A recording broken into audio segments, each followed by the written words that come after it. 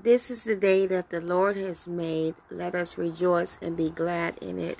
I welcome you to God's House of Salvation.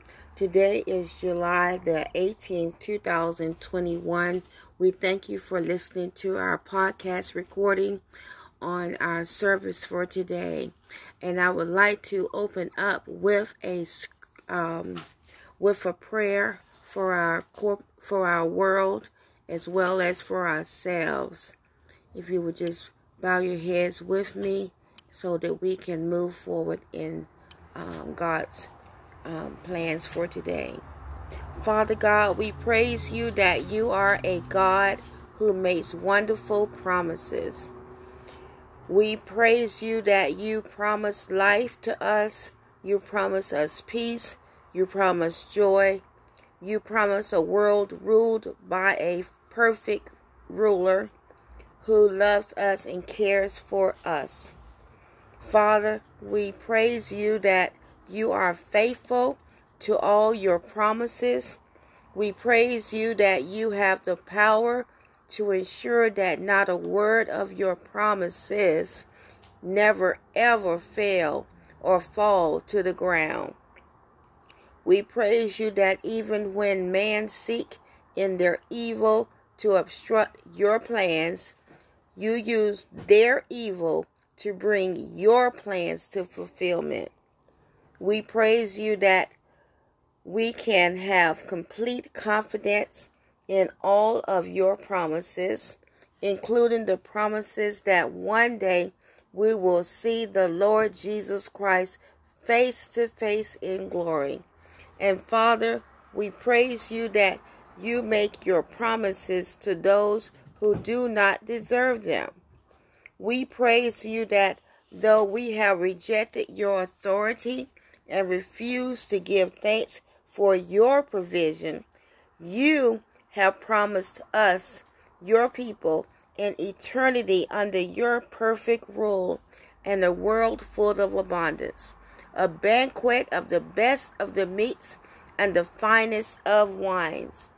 We praise you that you have done what was necessary for these promises to come to fulfillment, that you have sent your Son to seal the covenant of your promises in his own blood, so that we may have confidence that though our sins are scarlet, you have washed them white as snow. And Father, we praise you that when we have received every blessing that you have promised, we will not rejoice so much in the glory of the world around us, but in the face and the presence of our beloved Savior, Jesus Christ. We praise you that every blessing we receive from your hand is the overflow of the glories of your character.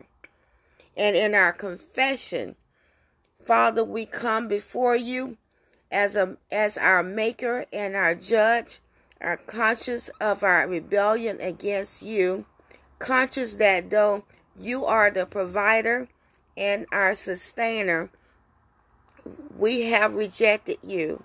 Father, we confess that though you are the most glorious, beautiful, awesome thing in the universe, our hearts are cold to you, and we consider knowledge of you cheap. Father, we confess that we do not hear your will, and we do not do your will. We confess that though throughout our lives we reject what you have said to be good and reject what to embrace, that which is evil, we have decided to take on the evil. We confess that to you, God. And Father, as we consider that Jesus Christ was obedient unto death, we confess that at the smallest inconvenience of hardship or denial of pleasure involved in obedience, we quickly turn away from doing what pleases you. Sometimes even the effort of trying to understand whether or not something is your will is too much trouble for us. We confess that if disobedience makes the slightest offer of pleasure or comfort, we too often take it, ignoring the promises of life that you have made to us who follow you. Please forgive all of us and change us that we might have hearts responding to your word. Father, we confess that one of the ways we disobey you is in our lack of service toward others. We know that so often we refuse to relinquish our interests for the sake of others. Though we know that Christ was prepared to go to the cross in the service of us who deserved absolutely nothing of the kind. We are so often slow to lay aside our needs for the sake of others. We make excuses and rationalize why our needs should come first, forgetting that the Lord Jesus Christ has called us to follow him as a servant.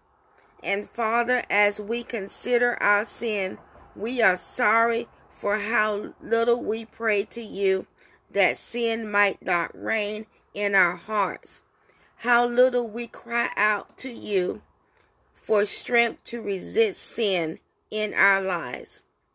We pray that you would give us a greater concern for obedience so that we would pray daily for your strength to resist evil.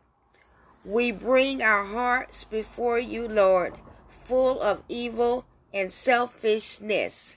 And in the name of the Lord Jesus Christ, and by his blood shed for our sake, we ask that you would hear our prayer. Have mercy on us, forgive us, cleanse us, and change us. For your name's sake.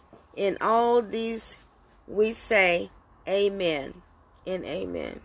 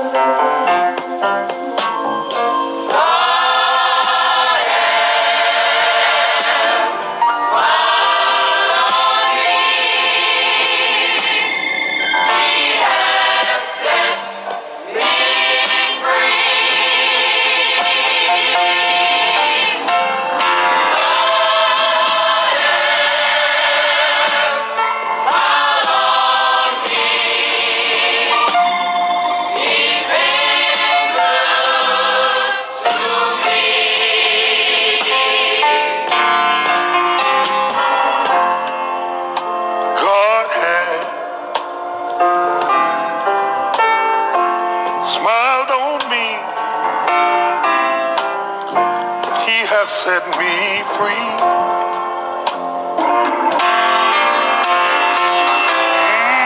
God has smiled on me, sure been good to me.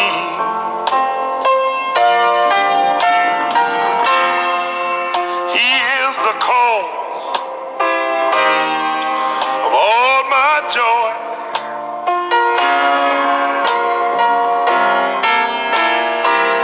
Fills me with his love. Everything I need. Ooh, he sends it down from up above. Hallelujah, God. God has smiled on me. He has said, be free.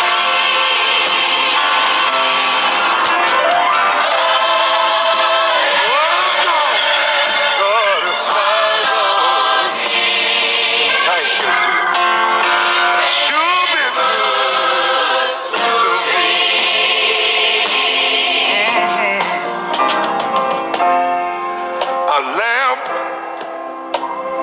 until my path is He. Without Him, I would fall. I don't know what He is to you, oh, but to me, He's my all in all. Thank you, Jesus. Oh God, you've been smiling on me. Oh, you set me free. Oh, yeah, been smiling. Thank you, Jesus. Been good, you've been good to me. I believe we ought to say it one more time, too. God has. Oh, yeah. Been smiling on me. Fed me when I was hungry. You've been a friend when I was alone. You put bread on my table. I know you ain't. Oh, Jesus. You've been good to me. Lord, you've been good to me. Ooh, you've been good to me, Lord. Surely been good to me. Surely been good to me. Lord, you've been good to me. Lord, you've been good to me.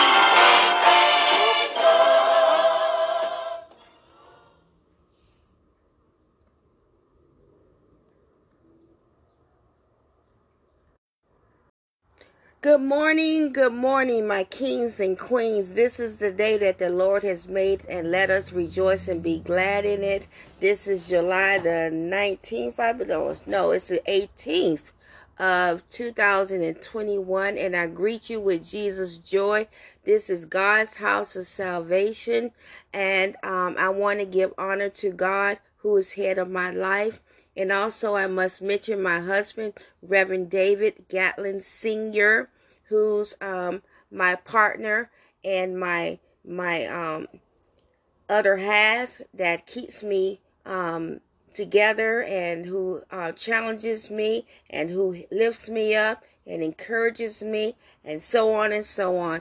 I give greetings to him, and also in honor of him.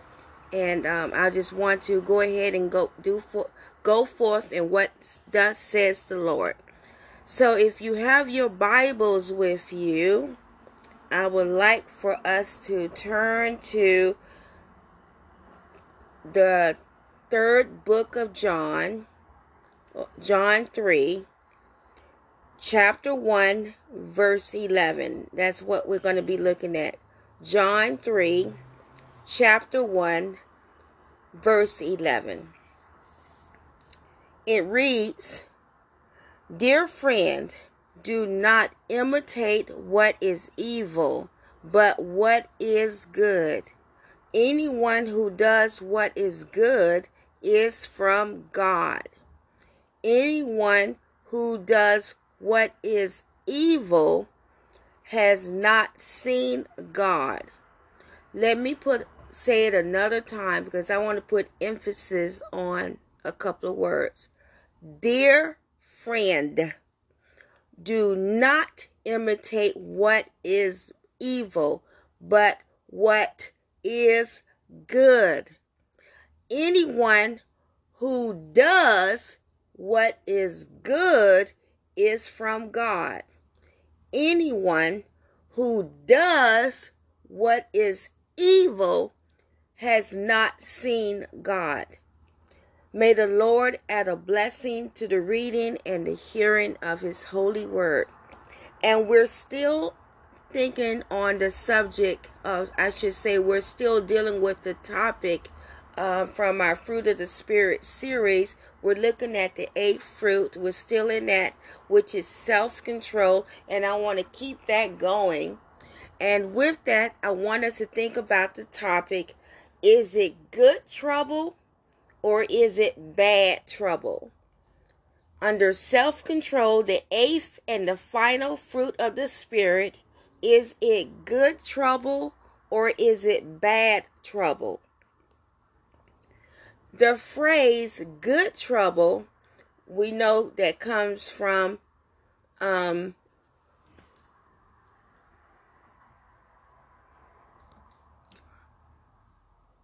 his name? It comes from Congressman John Lewis, good trouble. And we heard that so often. Well, what he's saying about good trouble, he's telling us to get in good trouble. That's the message that he left us. Get in good trouble. That is necessary trouble, and redeem the soul of America. John Lewis made this statement on the Edmund Pettus Bridge that's in Selma, Alabama. He did this on March the 1st, 2020, commemorating the tragic events of Bloody Sunday. If you don't remember or know about Bloody Sunday, it occurred March the 7th, 1965, as peaceful protesters were beaten by law enforcement officers for crossing the bridge. Lewis and others like Amelia Boynton, I think her name is Boynton Robinson, Amelia Boynton Robinson, were beaten so badly that they were hospitalized. The context behind the march was significant. The 600-person civil rights march was actually about police brutality. Jimmy Lee Jackson, a 26-year-old church deacon, was actually killed by James Barnard Fowler, a state trooper in Alabama. And this march also occurred a year and a half after the infamous March on Washington, highlighting that little had changed in the lives of black people in America. Bloody Sunday was highlighted in Ava DuVernay's Oscar-nominated Best Picture film, Selma. Musicians like John Legend and Common won an Oscar for the song Glory. Bloody Sunday is often noted as a pinnacle of Lewis's life. This defining moment encapsulates 5 things that John Lewis taught us about getting into good trouble. He wanted us to remember to always vote. You're never too young to make a difference, to speak your truth in power. We have to be willing to speak up about injustice always, no matter the cost. That's what he's saying about speaking the truth to power. This also includes when we see something that is not right, not fair, not just. You have to speak up. You have to say something.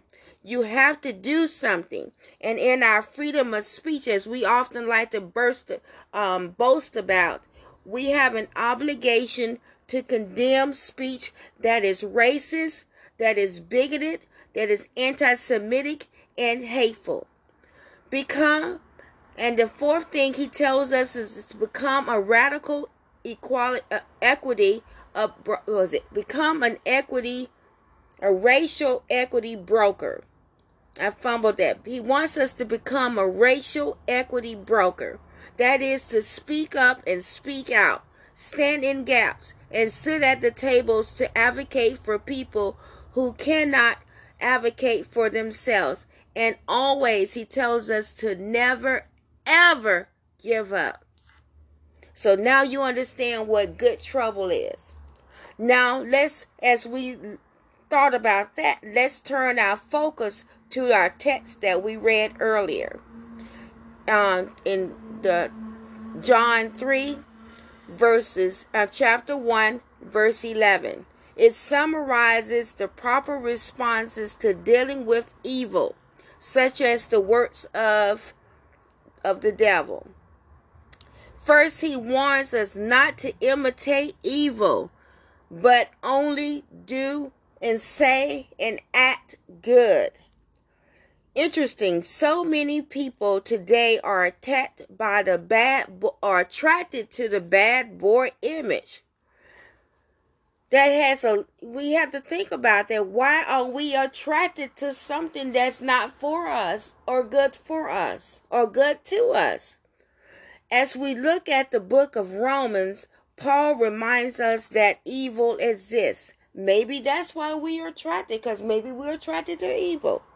Romans chapter 12, verse 21 tells us, do not be overcome by evil, but overcome evil with good.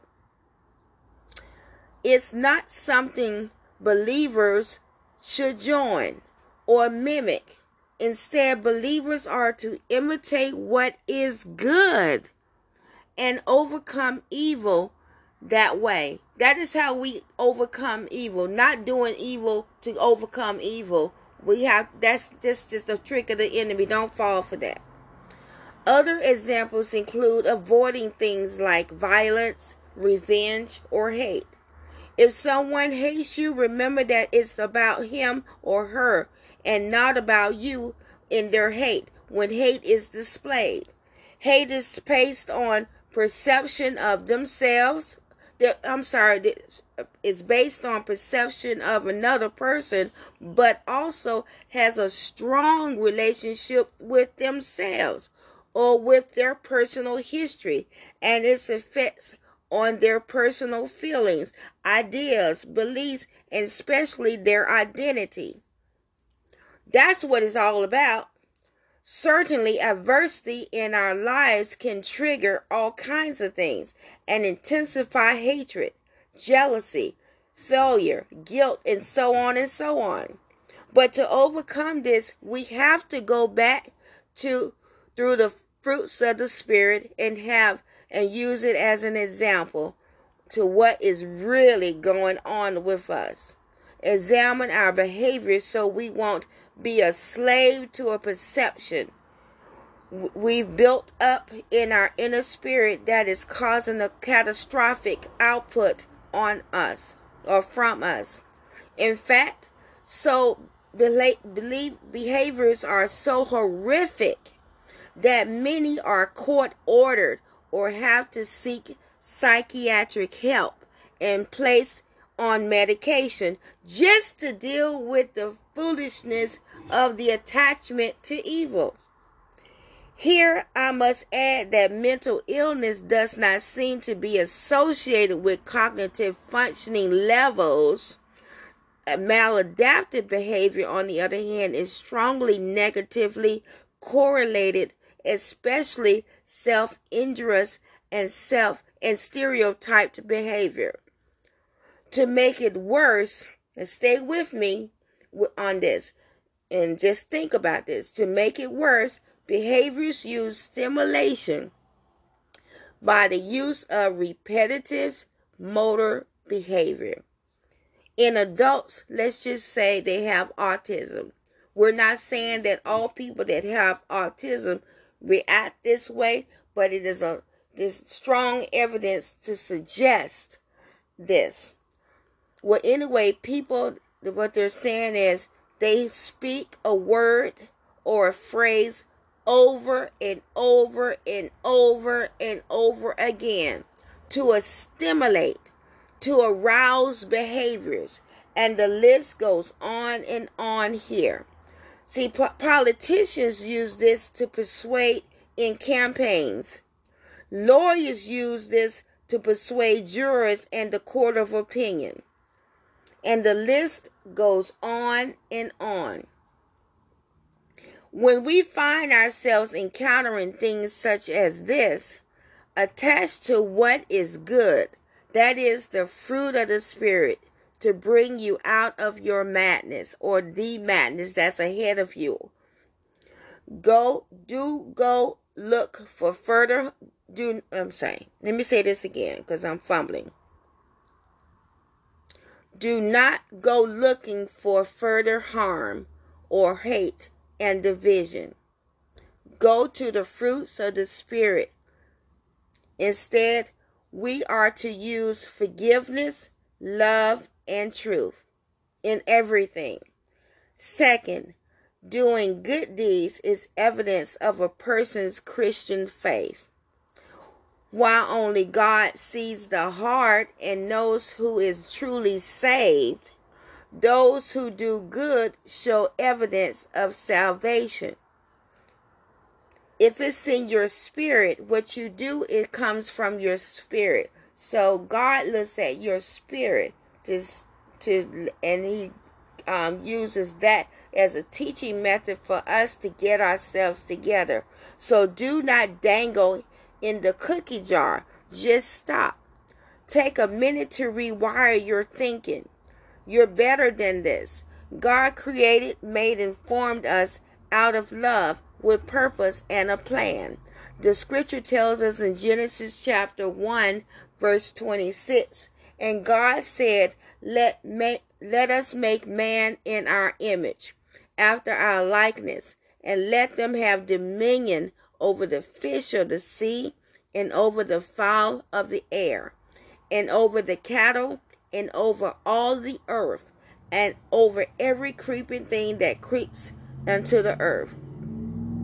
He also tells us in Jeremiah 29, verse 11, for I know the plans I have for you, says the Lord, plans of peace, not evil, to give you a future and a hope. Never forget that. He said that. And that was before you were formed in your mother's womb. So He already had plans for you long time ago. Evil, bad behavior does not dwell in heavenly things. I'm going to say it one more time.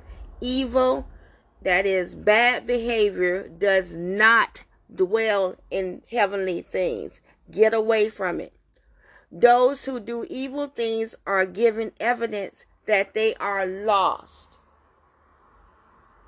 So today, rise, knowing that to overcome something, it means to overtake. One will make something his or her truth. Stay with what attaches to the fruits of the Spirit as our guide. Stay with the things that attract to the fruits of the Spirit as our guide. That'll be your bridge over, around, under, and over troubled waters. That is how you get out, around, above, and under the bridges of troubled water. You have to attach to the fruits of the Spirit. Jesus tells us not to stay in mess. We really can't change another person. And you learn that if you go to therapy. You cannot change another person. You cannot wait on the changes of another person. But we can change ourselves. We can remove ourselves. Don't wait around for the other to change. Don't wait around for the other to make a move. You must move on, as Jesus has already told us in so much scripture. He tells us, and if any place will not welcome you or listen to you, leave that place and shake the dust off your feet as a testimony against them. That is your testimony against them. The command to shake the dust off your feet appears only 4 times in the New Testament. In each case, the command is spoken by Jesus to His disciples when He sent them out 2 by 2. We can reference Matthew, the Gospel according to Matthew chapter 10, verse 14. We can reference the Gospel according to Luke chapter 9, verse 5. And we can also reference that in Mark, the Gospel according to Mark chapter 6, verse 11. In the Matthew 10 account, Jesus clarifies His meaning. Truly, I tell you, it would be more bearable for Sodom and Gomorrah on this day of judgment than for that town. So shake off the dust off of one's feet conveys the same idea as our modern phrase, I wash my hands of it. It also conveys my phrase, swipe left, swipe right, swipe up, swipe down, move on. Shaking the dust off your feet is a symbolic indication that one has done all that can be done in a situation and therefore carries no further responsibility for it. It carries no further responsibility for it. In the spiritual examples, Jesus was telling his disciples that they were to preach the gospel to everyone. Where they were received with joy, they should stay and teach. But where their message was rejected, they had no further responsibility. And this is a message also about evangelism. You're not supposed to sit there and argue with people. If they reject you, you have no further responsibility. That's for the spiritual realm to deal with that. They were free to walk away with a clear conscience, knowing they had done all they could do. So when we walk away, we have a clear, free conscience, knowing that we have done all that we can do.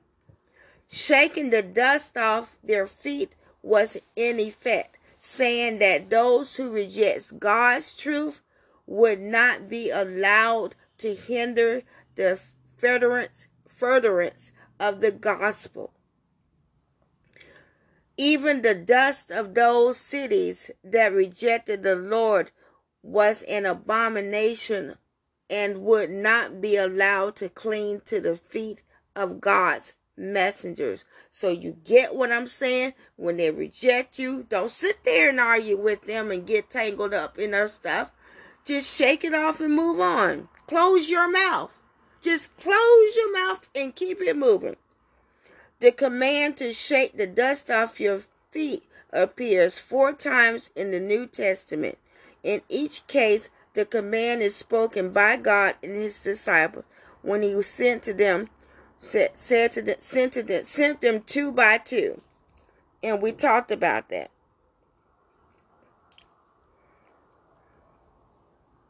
So also with this, embedded with this symbolic gesture was the implication that God also saw the dust shaking and would judge people accordingly. There was a spiritual significance to the discipline to a disciple of Jesus shaking the dust off his feet. It was a statement of finality about people who had been given the truth and who had rejected it. Remember, Paul and Barnabas put Jesus' words into practice.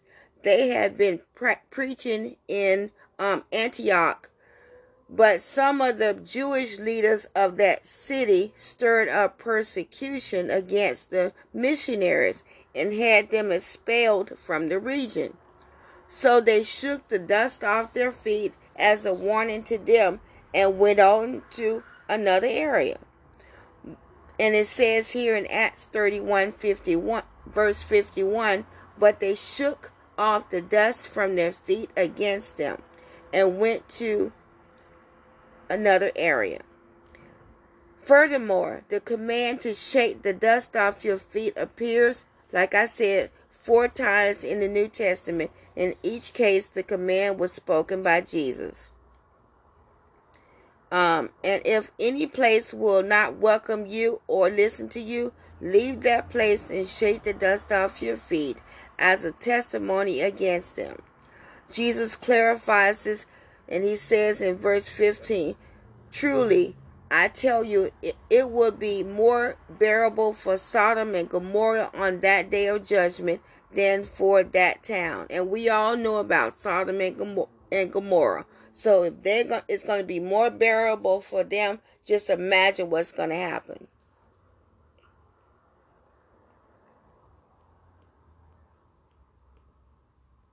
So there is a spiritual significance to a disciple of Jesus shaking the feet off. Like I said before, it's a statement that Jesus is making here.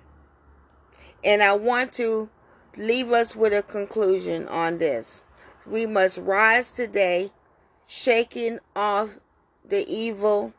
We must learn the good news about this, and God's therapy for us around this is that there will be situations in our lives where God calls us to stand firm and proclaim truth and give patient testimony. Sometimes we need to continue until we see the results of that testimony. And other times, God gives us the freedom to just move on. Everything that's not for us. We figure to shake the dust off of our feet when under the Holy Spirit's direction. We surrender those people to the Lord and emotionally let go. We have the freedom then to move into the next phase of ministry. Jesus' instruction to shake the dust off our feet reminds us that we are only responsible for our obedience to God, not for the results of the obedience. And remember this, mentioned above, is the working order of dysfunction. The working order of how evil gets in our heart and in our mind. The body doesn't respond to what isn't in the heart and the mind. Jesus already told us to guard our mind and our heart. In Paul's final exhortation, he tells us, rejoice in the Lord always. I will say it again, rejoice. Let your gentleness be evident to all. The Lord is near. Do not be anxious about anything, but in everything, by prayer and petition, with thanksgiving, present your requests to God. And the peace of God will transcend all understanding. It will guard your hearts and your minds in Christ Jesus. And that's Philippians chapter 4, verse 4 through 7. Joy is hard to find in our world. Yes, it is. But a believer's joy is supernatural. It's not about the things on this earth. It's an internal kind of thing. And Paul reminds us the ways to experience joy presently, wherever we are at or whatever we are facing. And remember, Jesus says we will have trials and tribulations. Therefore, do not be surprised at the fiery trial when it comes upon you to test you, as though something strange were happening to you. But rejoice insofar as you share Christ's sufferings, that you may also rejoice and be glad when his glory is revealed. If you are insulted for the name of Christ, you are blessed, because the Spirit of glory and God has rested upon you. Basically, as Christians, we should in fact expect and welcome trials and suffering, as Christ was persecuted by this world. And remember John, the Gospel according to John, chapter 15, verse 19. If you were in the world would love you as its own.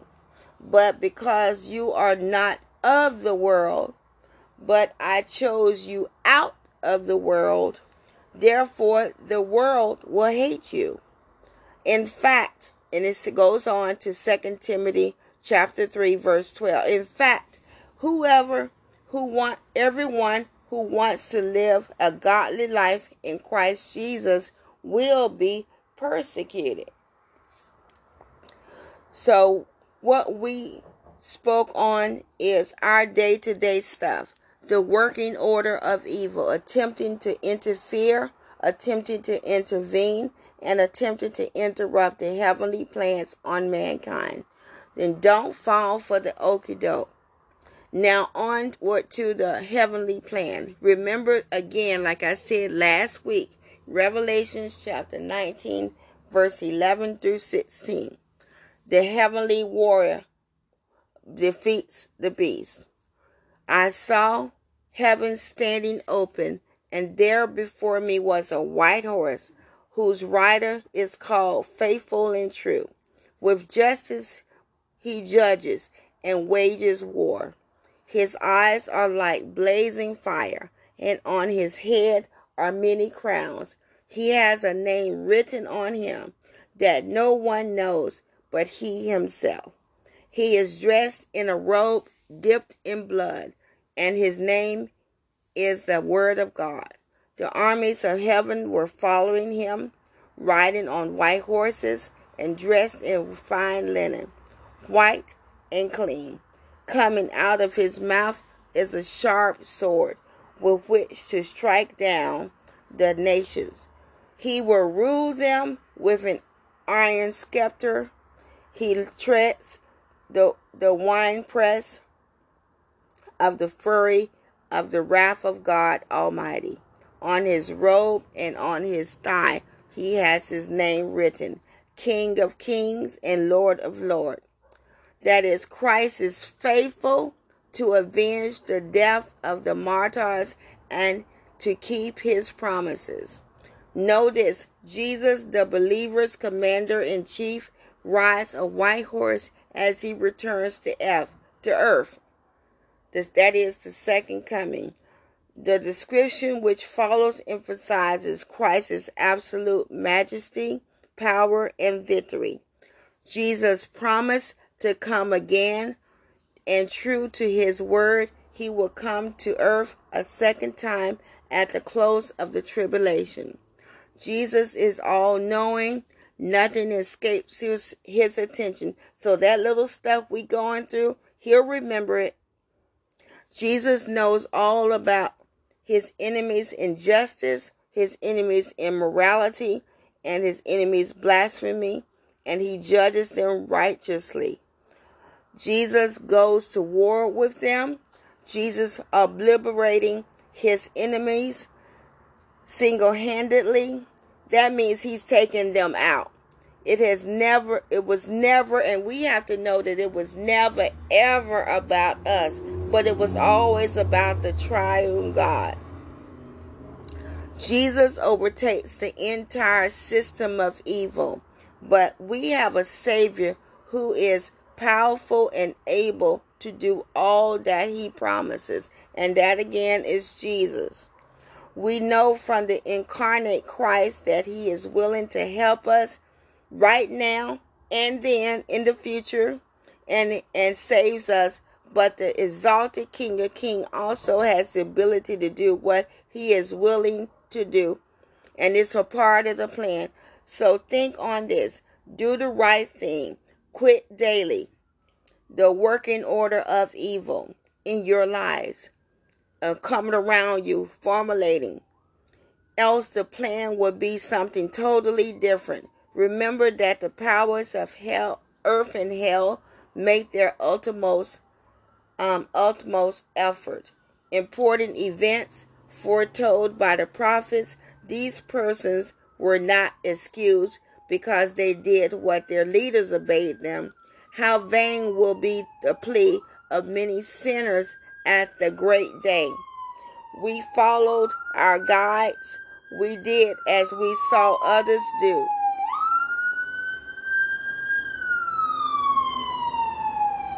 God has given a rule to walk by in his word.